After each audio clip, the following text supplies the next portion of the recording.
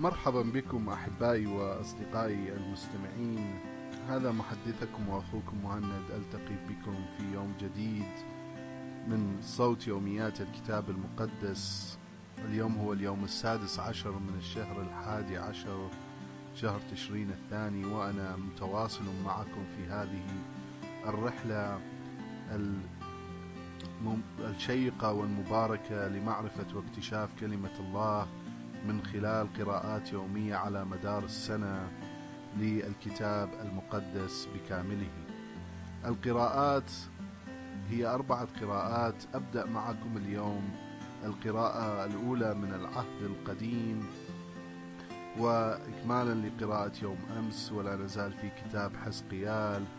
القراءة ستكون من بداية الإصحاح 33 وإلى نهاية الإصحاح 34، فتابعوا معي القراءة اليوم.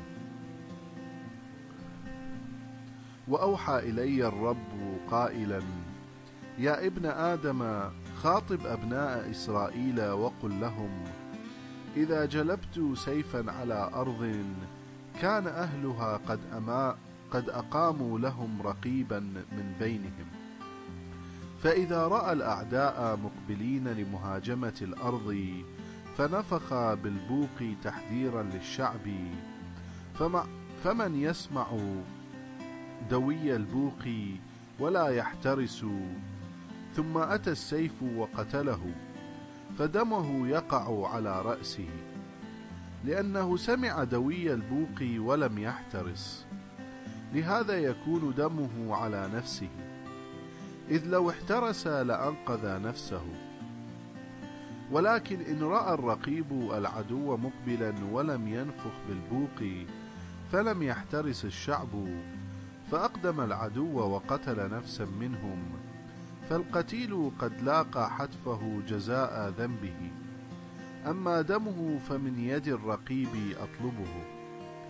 وأنت يا ابن آدم، قد أقمتك رقيبا لشعبي إسرائيل، فتسمع قضائي وتحذرهم من قبلي.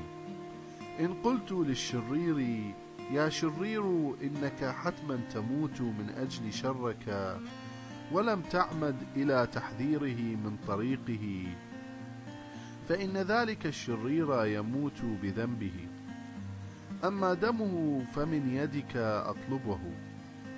ولكن إن حذرت الشرير ليرتدع عن طريقه فأبى، فهو يموت بذنبه، أما أنت فتكون قد خلصت نفسك. وأنت يا ابن آدم، قل لشعب إسرائيل: أنتم تقولون: حقا إن معاصينا وخطايانا واقعة علينا، وبها نحن هالكون، فكيف إذا نحيا؟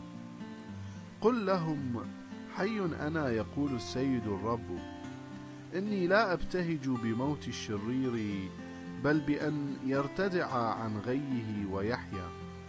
ارجعوا عن طرقكم الرديئة، لماذا تموتون يا شعب إسرائيل؟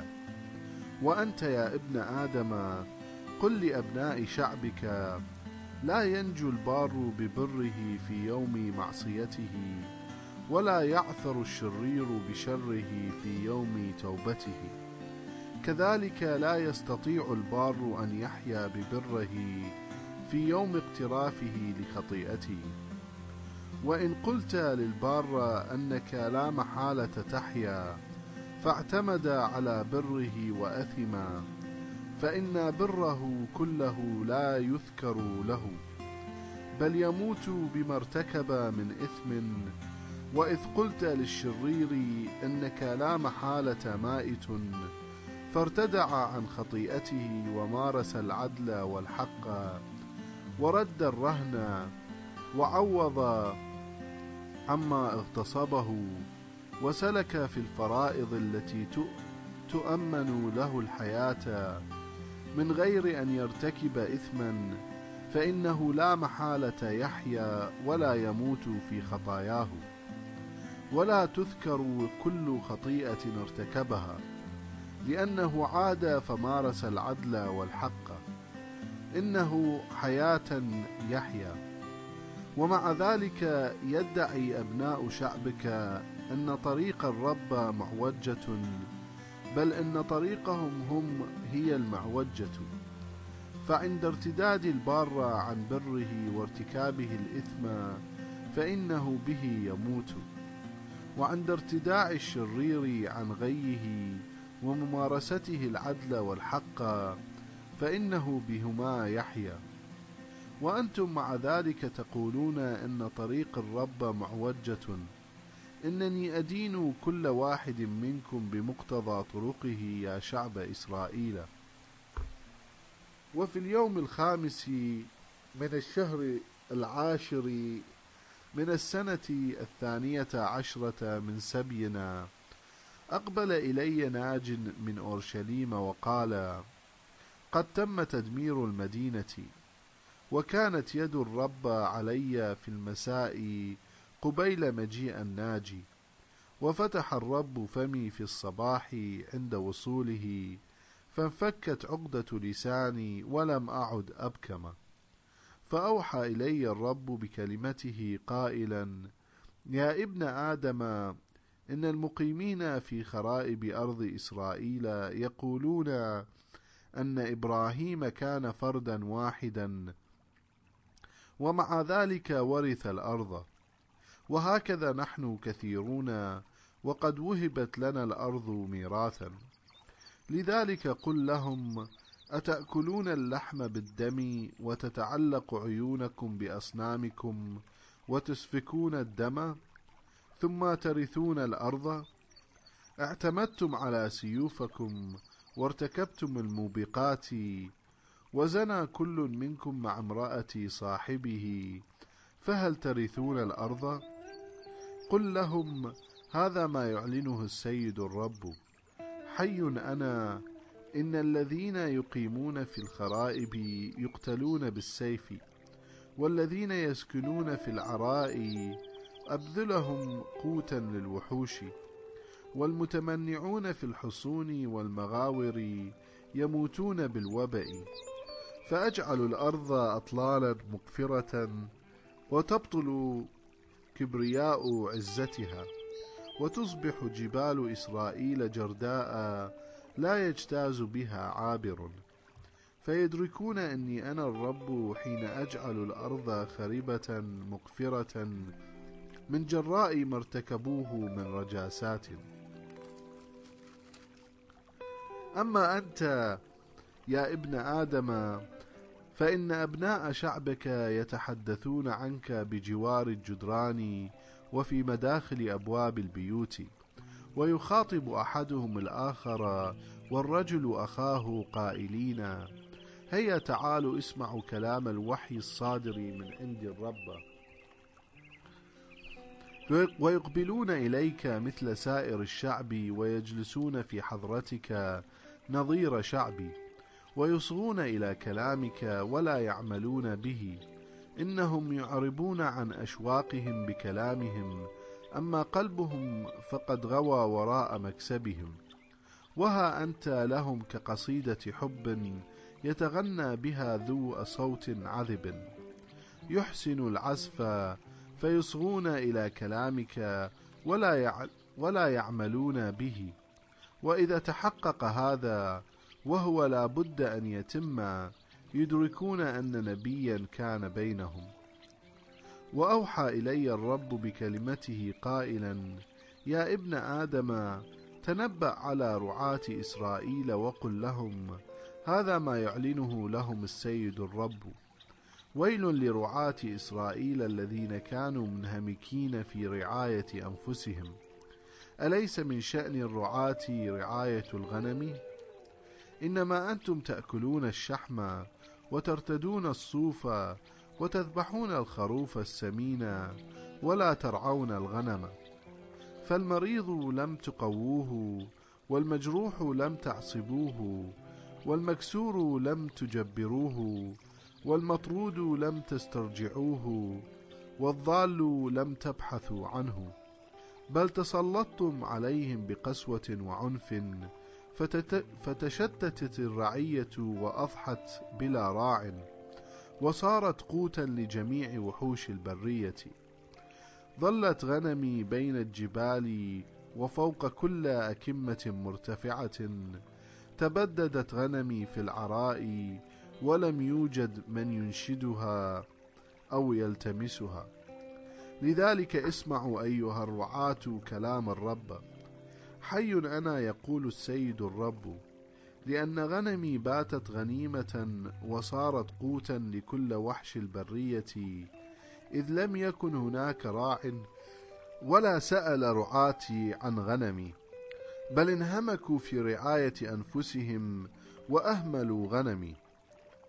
لذلك اسمعوا أيها الرعاة كلام الرب: ها أنا أنقلب على الرعاة وأطالبهم بغنمي وأعزلهم عن رعايتها، فلا يرعون حتى أنفسهم بعد، وأنقذوا غنمي من أجداقهم فلا تكون لهم مأكلا، لأن هذا ما يعلنه السيد الرب: ها أنا أبحث عن غنمي وأفتقدها، وكما يفتقد الراعي قطيعه في اليوم الذي يكون فيه بين غنمه المشتتة، هكذا أتفقد قطيعي وأخلصه من كل الأماكن التي تفرق إليها في يوم غائم كئيب، وأخرجه من بين الشعوب وأجمعه من البلدان، وأرده إلى أرضه، حيث أرعاه على جبال إسرائيل وفي الأودية وفي جميع أماكن الأرض الآهلة، وأرعاه في مروج خصيبة، وتكون جبال إسرائيل الشاهقة مراعي رائعة يربضون في مراحها الطيب، ويرعون في مراع خصيبة على جبال إسرائيل. أنا أرعى غنمي وأربضها يقول السيد الرب، وأطلب الضال وأسترجع المطرود، وأجبر الكثير وأعصب الجريح، وأستأصل السمين والقوي، وأرعاها بعدل. أما أنتم يا غنمي فها أنا أقضي بين شاة وشاة، وبين كباش وتيوس. أتحسبون أنه أمر تافه أن ترعوا في المرعى الخصيب وتدوسوا بأرجلكم بقية المراعي، وأن تشربوا من المياه الصافية وتعكروا بقيتها بأقدامكم؟ فيتحتم على غنمي أن ترعى ما داسته أقدامكم، وتشرب ما كدرته أرجلكم. لذلك ها أنا أقضي بين الشاة السمينة والشاة الهزيلة، لأنكم دفعتم بالجنب والكتف الشاة المريضة، ونطحتموها بقرونكم حتى شتتموها إلى خارج. ولكني أنقذ غنمي فلا تكون من بعد غنيمة، وأقضي بين شاة وشاة، وأنصب عليها راعيا واحدا، عبدي داود أي المسيح، يرعاها بنفسه ويكون لها راعيا أمينا، وأنا الرب أكون لهم إلها، وعبدي داود يكون لهم رئيسا.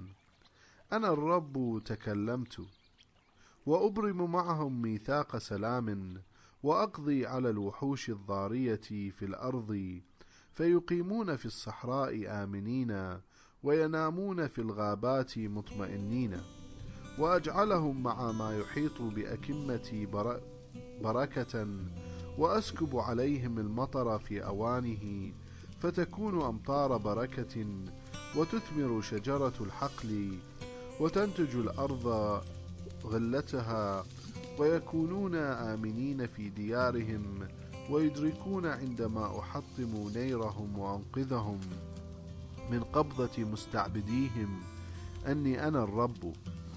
فلا يكونون بعد غنيمة للأمم، ولا يفترسهم وحش الأرض، بل يسكنون آمنين لا يفزعهم أحد. وأقيم لهم مغرسا ذائع الصيت، فلا يكونون بعد ضحايا مجاعة في الأرض. ولا يتحملون بعد مشقة تعيير الأمم، فيدركون أني أنا الرب إلههم معهم، وأنهم شعبي بيت إسرائيل، يقول السيد الرب.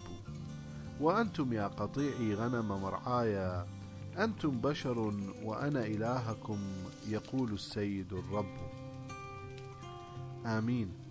أحبائي المستمعين، هذه كانت قراءة من العهد القديم من كتاب حزقيال. قرأت لكم عن كيف كلم الله حزقيال وأوصاه بأن يكون رقيبا على بني إسرائيل، وقرأت لكم عن سقوط أورشليم وخراب الأرض ورفض تحذير النبي، رفض تحذير حزقيال، وأن الشعب لم يكونوا متوعين إلى ما سيحدث إذا بقوا ضالين وغير مطيعين لكلام الرب. أنتقل بكم الآن إلى القراءة من العهد الجديد. قراءة لليوم من العهد الجديد ستكون من الرسالة إلى العبرانيين من بداية الإصحاح 13 وإلى نهاية الإصحاح، وبذلك نهاية الرسالة إلى العبرانيين.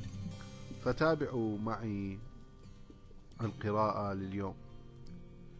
اثبتوا على المحبة الأخوية، ولا تغفلوا عن ضيافة الغرباء، فبها أضاف بعض القدماء ملائكة دون أن يعرفوا.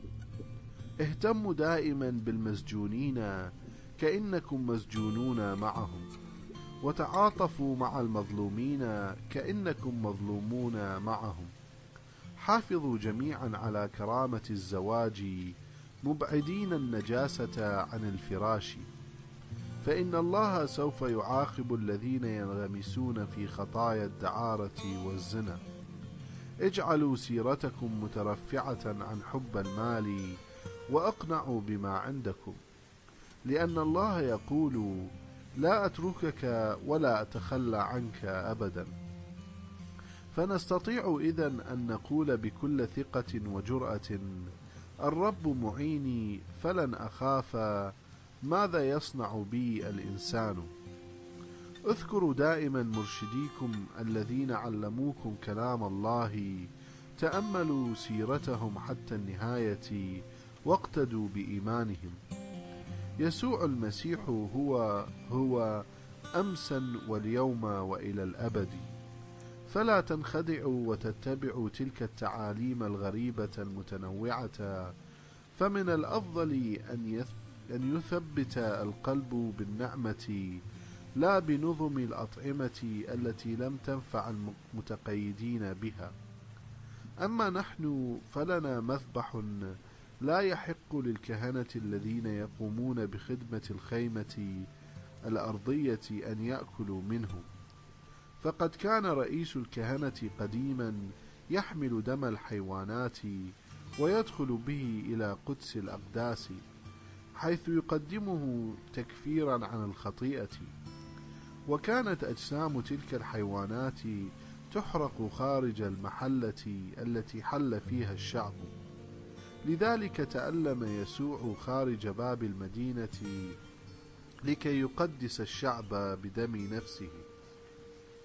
فلنخرج إذن إلى خارج المحلة قاصدين المسيح، ونحن على استعداد لتحمل العار معه. فليس لنا هنا مدينة باقية، وإنما نسعى إلى المدينة الآتية. فبالمسيح رئيس كهنتنا لنقرب لله دائما ذبيحة الحمد والتسبيح، أي الثمار التي تنتجها أفواهنا المعترفة باسمه. ولا تغفلوا أيضا عن عمل الخير وإعانة المحتاجين، لأن مثل هذه الذبائح تسر الله جدا. أطيعوا مرشديكم واخضعوا لهم، لأنهم يسهرون على مصلحتكم الروحية، كما يسهر الذي يحمل مسؤولية سوف يقدم حسابا عن قيامه بها. وعندئذ يؤدون مهمتهم بفرح دون تذمر، فلن يكون في تذمرهم نفع لكم. صلوا لأجلنا، فنحن مقتنعون بأن لنا ضميرا صالحا، وراغبون في أن نحسن التصرف في كل شيء، وبالأخص أرجو بإلحاح أن تطلبوا من الله أن يعيدني إليكم في أسرع وقت.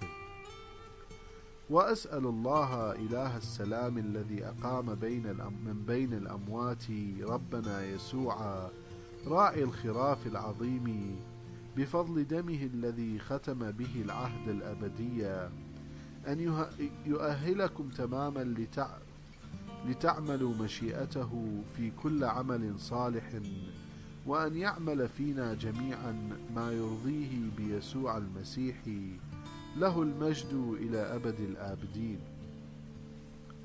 إنما أسألكم أيها الإخوة أن تحتملوا ما وجهته إليكم من كلام الوعظ في هذه الرسالة، وهو قليل. واعلموا أن أخانا تيموثاوس قد أطلق من السجن، فإن أسرع في المجيء إلي نذهب معا لرؤيتكم. سلموا على جميع مرشديكم وعلى القديسين جميعا. يسلم عليكم الذين من مقاطعة إيطاليا، لتكن النعمة معكم جميعا. آمين. أحبائي المستمعين، هذه كانت خاتمة الرسالة إلى العبرانيين، وقرأت لكم عن توصيات من الرسول بولس، وعن الصلاة، وعن تحية الختامية. أنتقل بكم الآن إلى القراءة من كتاب الأمثال. القراءة اليوم من كتاب المزامير ستكون المزمور 115، فتابعوا معي. لا تمجدنا يا رب، بل مجد اسمك من أجل رحمتك وحقك. لماذا تسألنا الأمم أين هو إلهكم؟ إن إلهنا في السماوات، كل ما شاء صنع. أما أوثانهم فهي فضة وذهب من صنع أيدي البشر. لها أفواه لكنها لا تنطق، لها عيون ولكنها لا تبصر، وآذان لكنها لا تسمع، وأنوف لكنها لا تشم. لها أيد لكنها لا تلمس، وأرجل لكنها لا تمشي، ولا تصدر من حناجرها صوتا. مثلها يصير صانعوها وكل من يتوكل عليها. اتكلوا على الرب يا بني إسرائيل، هو عونكم وترسكم. اتكلوا على الرب يا بيت هارون، هو عونكم وترسكم. اتكلوا على الرب يا خائفي الرب، هو عونكم وترسكم. الرب ذكرنا ويباركنا، يبارك شعب إسرائيل، يبارك الرب آل هارون، يبارك كل من يتقيه، صغارهم وكبارهم. ليزد الرب بركته عليكم وعلى أولادكم، ليبارككم الرب خالق السماوات والأرض. السماوات للرب وحده، أما الأرض فوهبها لبني آدم. لا يسبح الأموات الرب، ولا الهاجعون في القبور. أما نحن فنبارك الرب من الآن وإلى الدهر. هللويا. هذه كانت القراءة للمزمور 15. أنتقل بكم الآن للقراءة من كتاب الأمثال. القراءة اليوم من كتاب الأمثال ستكون أمثال الإصحاح 27، العدد 21 و22. البوتقة لتنقية الفضة، والأتون لتمحيص الذهب، والإنسان يحكم عليه بموقفه مما يكال له من مديح. لو دققت الأحمق بمدق في هاون مع السميد، فلن تبرح عنه حماقته. آمين.